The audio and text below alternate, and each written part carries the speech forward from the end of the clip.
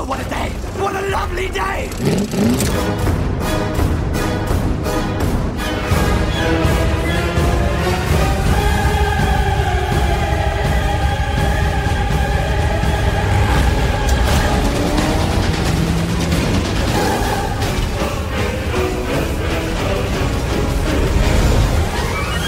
Welcome to the Mad Max Minute Podcast, the daily podcast where we break down Mad Max 1 minute at a time. I'm Rick. And I'm Julia. And today we're talking about minute 20, which begins with Fifi telling Max about the Knight Rider's friends, and it ends with Toe Cutter's gang rolling into town. Happy Friday, Julia. Happy Friday. This is the end of week 4. Can you believe we've already done like a month of these? Wow. How time flies. Yes. So, we start off this minute with Max responding to Fifi's statement from last minute ago. He was talking about, hey, remember that code 3 you ran down? And Max is like, oh, you mean the Knight Rider? And he's like, yeah, the Knight Rider. Well, we've got a problem. And Max is like, well, what kind of problem are we talking about? And Fifi says his friends. Word out, they're out to get you. This little exchange they have, Max is pretty cavalier about having a gang of bikers with a grudge against him. Yeah, he doesn't seem to mind at all. Yeah, and it's not his cavalier attitude that bothers me. What bothers me is, how do the bikers know that it was Max, specifically, that took out the Knight Rider, that ran him down and made him crash? Because we were listening to the news on the TV, and they didn't specifically mention Max at all. No, just the main force patrol. Yeah, I feel like if the news were specifically mentioning Max, and I know that we got a thing from Jesse saying, oh, you made the news again. It's like, yeah, the main force patrol got the news again. And yeah, he's the best rider they have, but they didn't specifically mention him. So, well, why? I think that we can use the previous scene of the crash as an example that the Knight Rider crash probably would have had a similar turnout for tow truck drivers and ambulances and other cops showing up. So I think a lot of people knew that it was Max. So probably word of mouth is what you're saying? I think it was word of mouth. And yeah. I think it would have happened pretty quick, which a few days ago, so it did. Because it would make more sense if the gang was gunning for all MFP officers. It would make sense, because, I mean, quite a few of them took part in the chase. Yeah. But Max was the one indirectly responsible for his death. So I think they're just being really specific. Mm-hmm. So they must have had very specific information. Yeah, these scoot jockeys, nomad trash. Yeah, so we've heard the term scoot jockey before, and we've discussed it before.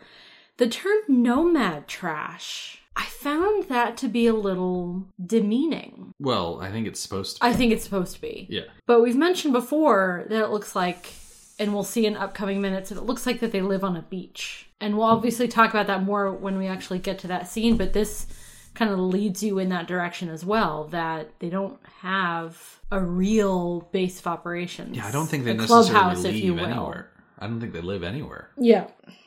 It also speaks to what society as a whole thinks of them, which, earned or not, does provoke some sympathy in me that they are thought of as trash because they're nomadic. Well, I think that's been true through all history. I know. I just now I thought of gypsies and what society thinks of them historically and how they are looked down upon. And I don't think gypsies like nowadays are nomadic anymore, are they? Are they called? I'm trying to think I feel like gypsy's a nickname. It might be. I think. But I guess from the movies. Yeah. Gypsies from the movies are nomadic and people look down on them very, very much. But I also get the sense throughout the movie, starting in this minute and throughout the movie, that they've earned this disdain from society. Mm-hmm. They behave in some pretty awful ways. So yeah, they seem very feral, yes, so to speak. I think that's a good word for it.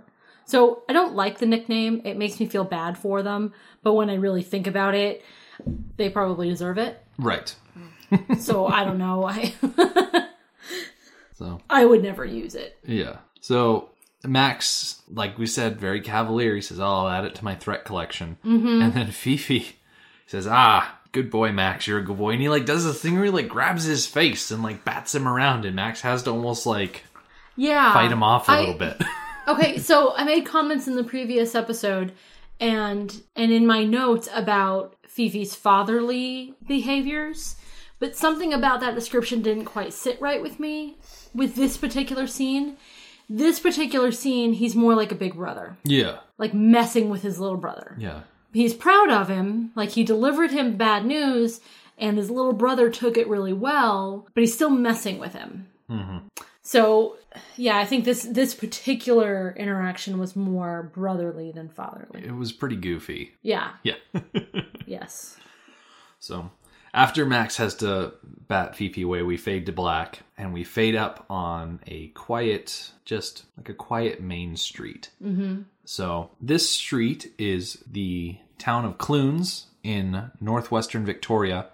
This shot specifically is Fraser Street. Fraser. Fraser. I actually misspelled it as Fraser a couple of times, and I had to go back and fix myself. But given a street name, I was able to jump on Google Maps, and unfortunately for me, all of the images on Google Maps, the street view specifically, they're all from 2010. So they're like several years out of date. Yeah. And so all of my reference material that, like, I just have to go on it because it's the only type of material that I have. So I'm going to be making all of these statements about Fraser Street and the town of Clunes. It's all several years out of date because Google hasn't driven their street view through there in a while. Mm-hmm. But it was kind of nice as far as trying to figure out where everything is, that the street in 1976 when they were filming looks very similar to the street in 2010 when the Google camera drove through. In fact, not only was I able to figure out like where everything is, but like I have the names of cross streets and whatnot. I'll be able to get into it pretty well. Just, take what I say about the specific look of buildings with a bit of a grain of salt, because Right, because it's been 7 years. Exactly. A lot changes in 7 years. So, but we get the shot of the nice quiet street, and then we get a side shot of a red Chevy Impala parked up against a building, and they've got the radio going on, and there's a young couple sitting inside. But before we start talking about them, I did a little bit of reading about this car. It is a 1959 Chevy Impala. The website that I was reading about it on, they surmised that the Chevy probably wasn't in terribly good condition to begin with, based on a couple of clues that they see, or that they saw over the course of watching the video. But the paint job is definitely new to this car. The big flames and the bright red color. Another distinct feature of it are the pipes coming out of the hood. Those are just bolted on. They serve no more purpose than aesthetics. Yeah, just to make it look customized. Yeah. I think it makes it look bad, but that's just me. They look really dumb. I have absolutely no opinion on the aesthetics of the car, except that it makes me think of down the road in the other movies, especially in Fury Road, where the aesthetics of the cars have gotten quite elaborate. Mm-hmm. And quite like everybody customizes their own car and does crazy things with them. I mean, I think it's Toe Cutter's car that's just one car on top of another car. And so crazy, crazy things. And of course, lots of flames and things like that. So that's what this car made me think of, was the aesthetic going down the road. Made you think forward to what is eventually going to happen with all of these vehicles. Uh-huh. So the Chevy is parked next to a building, and that building is very close to the intersection of Fraser Street and Clunes Campbelltown Road, which is kind of the other major road. And right at that intersection, which we can kind of see a little bit of off to the left side of the shot when we're looking at the Impala, and we can kind of see it in other wider shots, there's a marble statue sitting on the side of the road, and it is the Clunes War Memorial. It's a white marble statue of a World War I soldier meant to commemorate those who served in the various conflicts in which Australia has been involved. It was dedicated on April 25th, 1925, and it has a couple of inscriptions on it. The front reads, "Lest we forget, erected in honor of all who enlisted from this town and district for the Great War 1914-18, also in memory of the fallen. Pass not this stone in sorrow, but with pride, and may you live as nobly as they died. We live in deeds, not years." And then on the back inscription, it says, "This plaque honors our men and women who served in the wars of 1914 through 1918, 1939 through 1945, and in Borneo, Malaya, Korea, and Vietnam campaigns. Only those who deserve freedom who are prepared to defend it." So that's there. Yeah. I imagine they purposely excluded that statue from shooting. They really did obscure it. Yeah, because it really does not fit the scene. We're being introduced to this scene that is all about Toe Cutter's gang, and of course the couple in the red flaming car play a big role. None of this is good. That's about to happen. None of it is good. There's a lot of menace building. Yes. So, to show something even like in the corner that, honors the ideals of a nation just doesn't fit. Mm-hmm. So let's just not put it in there at all. Yeah. So we go from outside the car to inside the car, where there are a couple of young people asleep. And before we cut away from them, we start hearing this droning sound that kind of starts getting louder. And in the next cut, we get to see what that is. But before we go to the motorcycles rolling into town, the young man, his character has a name. It's Lair, Lair, kind of like a dungeon lair. Okay. So his name is Lair. I don't think it's ever mentioned in the movie, but it's credited. He has a name. Okay. He's played by Hunter Gibb, and the young woman, who does not get a name, she is just Girl in Chevy. Wow. She's played by Kim Sullivan. Okay. So Hunter Gibb actually has 4 things to his name. He has 4 roles that he played. First and foremost, he's known for Mad Max. He's also known for another movie called Bellbird, where he played a character named Rob. He was on Prisoner Cell Block H, played a policeman. And then he was on another show called Division 4, where he played like 3 different characters. He would come back and do different characters for different episodes. He worked mainly on television between 1967 and 1982. Mad Max was his only film role. But he was also in an episode of Skyways, which was Joanne Samuel's show. Kim Sullivan, on the other hand, Mad Max is her only entry. So she only did 1 movie. Okay. I don't know if she ever did stage productions or anything like that IMDb doesn't, record, but she never went back on a television show or a movie or anything like that. Okay. Which, given what her character goes through, can see why she would be turned off from movies. Mm-hmm. Real quick about the couple in the car. I think that she was meant to be naked, because before the biker gang starts the hum and they wake up, he's leaning against her and you cannot see. She's wearing like a black bandeau type thing. You can't see it at all. From that perspective, she looks buck naked. Mm-hmm. That bandeau is the exact sort of thing that a woman would wear who is supposed to appear naked, but is not. I think they're both meant to be quite undressed. That's a good way to put it. Do you think that they're sleeping in the car because they live in the car, or because they fell asleep after? I think it's a little column A, little column B. Yeah. That they live out of that car, but they also do other things in that car. Right. And at least they had the decency to put a blanket over one of the windows. Yeah. Of course, they might have put the blanket over the window to keep the, giant bugs from getting in. Right. Because there are giant bugs in Australia that will eat your face. So, like we mentioned, there's this big droning sound, this big rumble that's coming in. And as we cut back out onto the street, these motorcycles begin rolling into town. So there are a lot more motorcycles than there are actors in the gang. There are recognizable faces that have names in the credits, but there's more of them. Right. So those extras are actually just regular motorcycle gang members. There's a couple of blurbs that I pulled off of a website, madmaxmovies.com, where they actually talk a bit about the bikers. And so the website says, most people probably know the bikers as the actors who played them in the film. These are the guys whose faces you see whenever there is a close-up and the names you see in the credits. They fit the part well. and are all very believable in their roles, and many of them even do some writing in the film. Sometimes the actors even get to perform a bit of the mindless destruction. Case in point, the Impala, that they're going to wreck in a few minutes. For the bigger riding sequences, and especially for the stunts, the actors were replaced by a mixture of stuntmen and bikers from the local Melbourne clubs. The primary club used for most of the film was the Vigilantes.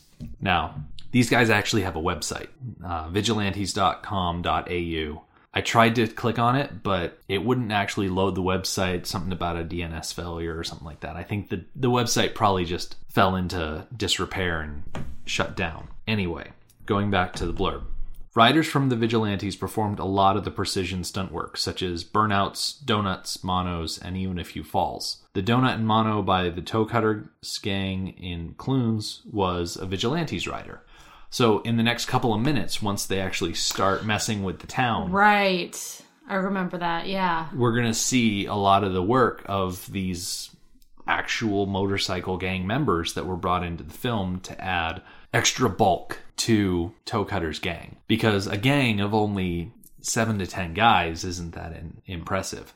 But when you roll in and you've got 24 motorcycles... Yeah, there's like 3 times that many. Yeah. Because when they got motorcycles from Kawasaki, they were only given like 10 of them. Yeah. And they needed one a of lot those more. was for Goose. One of them was a spare that only leaves 8 bikes for the gang itself. Which, you're right, especially in this opening scene where they're all riding into town. 8 bikes is not a lot. As opposed to like, I don't know, I didn't count them, maybe 30. That sounds about right. Either 24, somewhere between 24 and 30. Yeah. We'll be able to see pretty well once they all get lined up. Yes. So, as they're riding into town, the young couple start to stir. The young man specifically, like, moves out of the car, and the young woman kind of leans forward to see what's going on. And we actually cut inside one of the buildings to a guy who we're going to get introduced to as the station master. Mm-hmm. He's wearing like a hat with a bug net, and he's holding a cane and whatnot. But he hears the sound and he starts to get up to go see what's going on. Yeah, the way that he does that and the look on his face, he knows they're trouble already.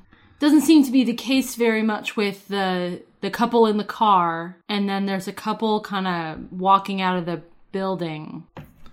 Yeah. Who seem more curious than anything else. The station master, he seems more concerned when he perks up hearing the bikers come in. So the station master, he is played by an actor named Reg Evans. He actually died in 2009. He was 80 years old. But his top 4 on IMDb, first and foremost, Mad Max, where he played the station master. Number 2, he was actually in the movie Gallipoli. Okay. Which we mentioned in an earlier minute, the World War I movie. He was one of the athletics officials in that movie. Because I think it's been a long time since I've seen Gallipoli, but I remember there being a portion of that movie where you get introduced to the characters and their runners.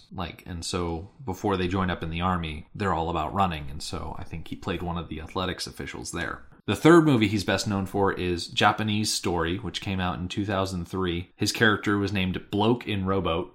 Okay. And then the number 4 movie he's best known for is The Plains of Heaven in 1982, where he played a character named Cunningham. So, aside from those things, Evans was in 7 episodes of Homicide.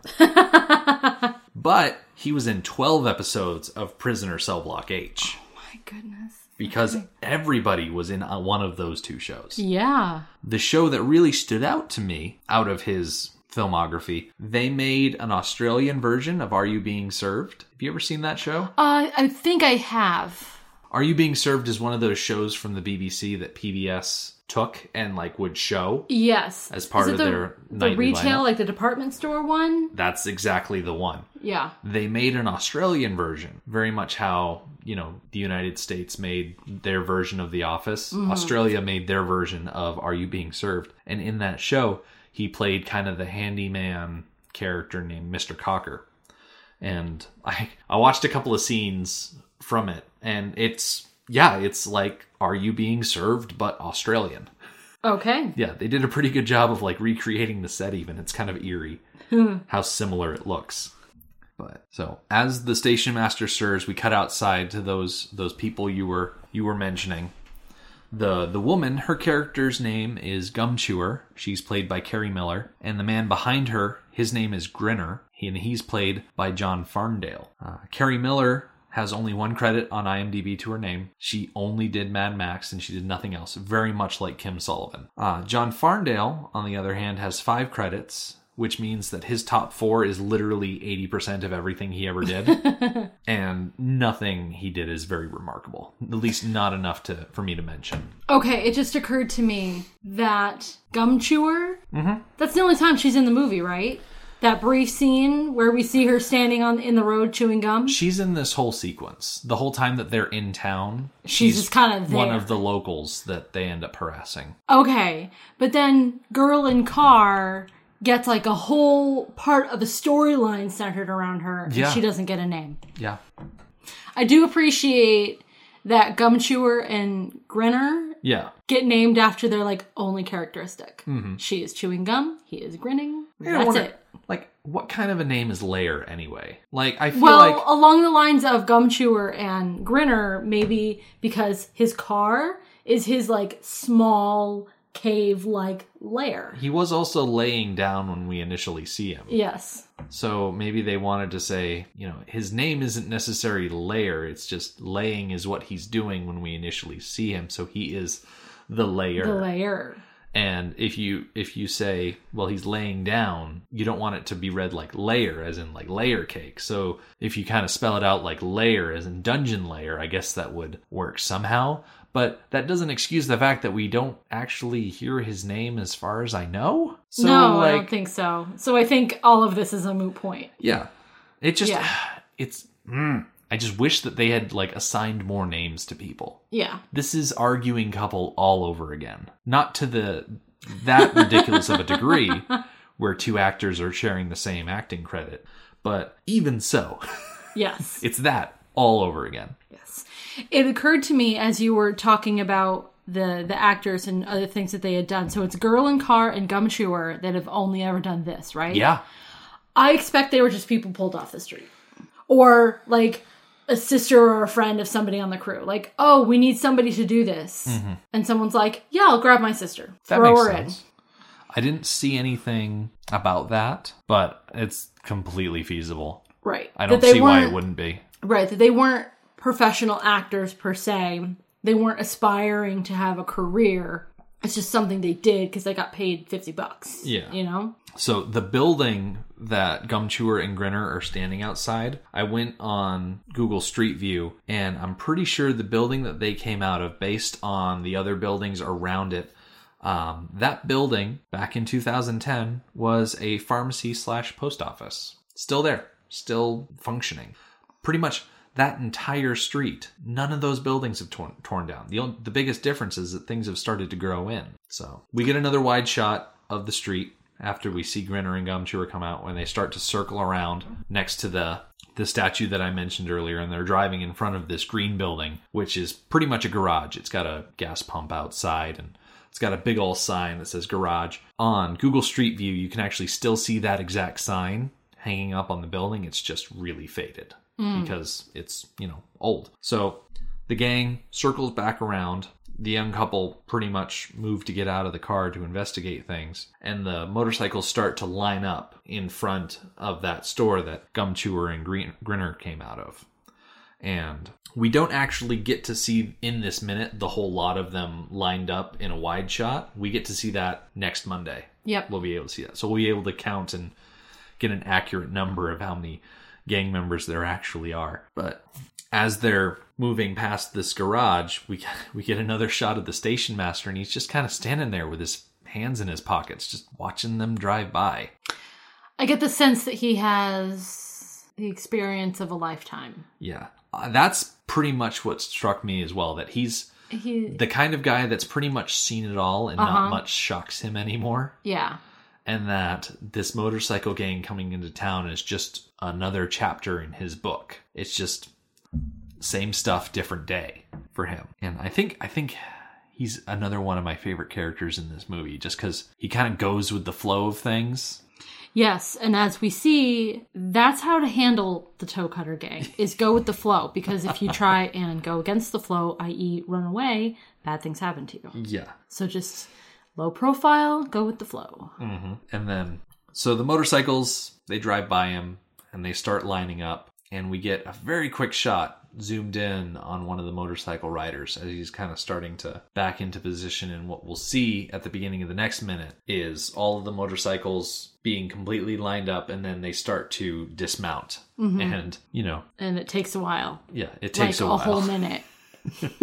So we have some material pulled from the behind the scenes documentary that we saw the other day. So we'll spend a lot of time talking about that. We'll try and point out several of the characters in the shot and just try and make sure that we provide quality content, even though there's not a ton of stuff happening on the screen as far as plot and dialogue and things that really make a movie.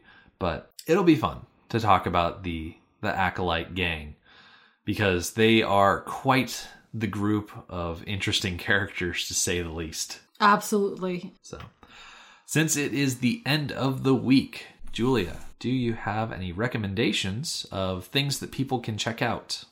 I have one that I can highly recommend. Well, not yet, because tomorrow we are going to see a show called Brain Candy. It is Adam Savage of Mythbusters fame, of course, and Michael Stevens. Thank you. And Michael Stevens of Vsauce fame have joined forces and created a science education entertainment show.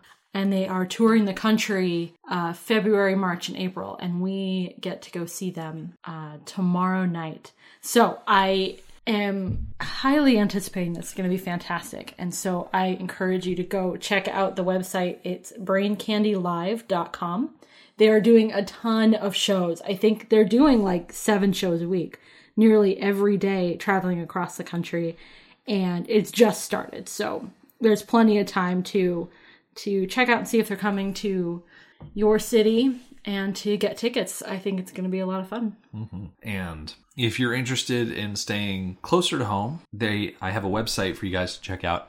You may have heard me mention them a couple of times. It's www.madmaxmovies.com. This place is a treasure trove of knowledge because it has been curated and built up and fan maintained for a long time. We're talking about profiles for every vehicle, tons of background information about the behind the scenes production work for every single movie. There's message boards. There's just tons of stuff to check out. And so if you want to get a leg up on what we're going to be talking about and get a sneak peek of the things that I'm going to bring up, because I've been pulling tons of material from this site, just check out madmaxmovies.com. Quick note, if you go to madmaxmovie.com, it just leads you to a trailer for Fury Road. But so add that S on there and it'll take you to the site I'm talking about.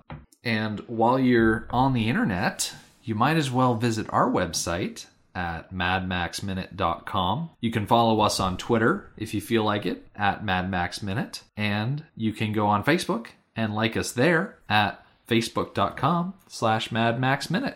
Thank you for joining us for Mad Max Minute number 20. Have a great weekend, and we'll see you on Monday.